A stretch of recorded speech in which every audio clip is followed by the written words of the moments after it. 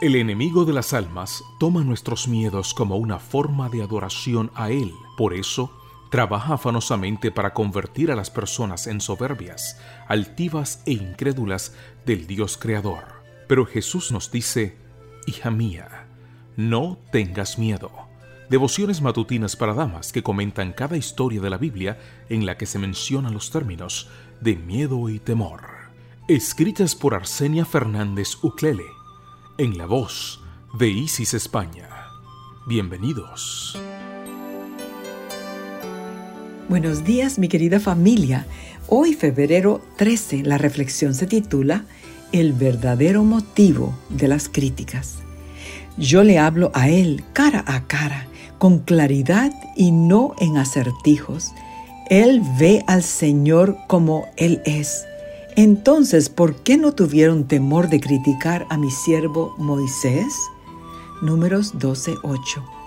María y Aarón empezaron a tener celos y envidia de su hermano Moisés. Esta era la verdadera raíz de sus críticas.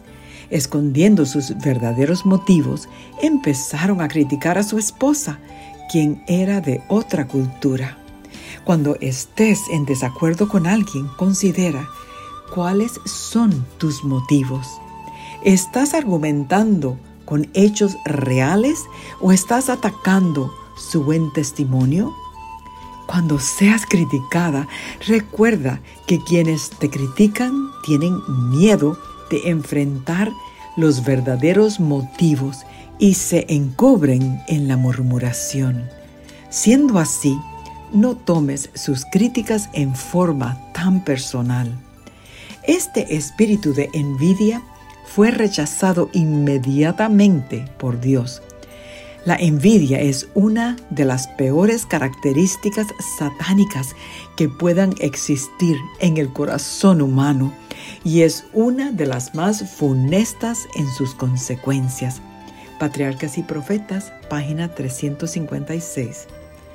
Eran varios los motivos de los celos y la envidia de María y Aarón.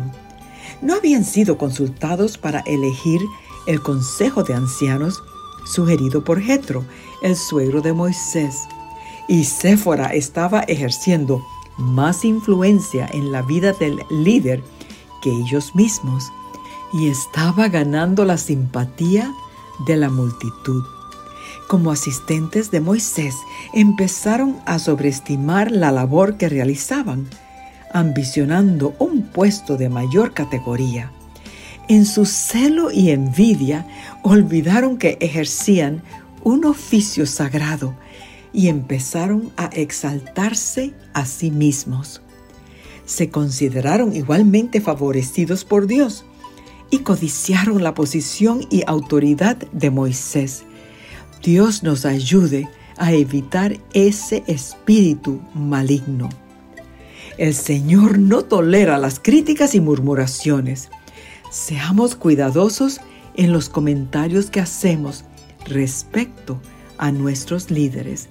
Ellos no son perfectos. Moisés tampoco lo era. Presentó excusas para no aceptar el llamado. Se quejó contra la terquedad del pueblo. Le faltó fe cuando el pueblo exigió carne. Golpeó la roca.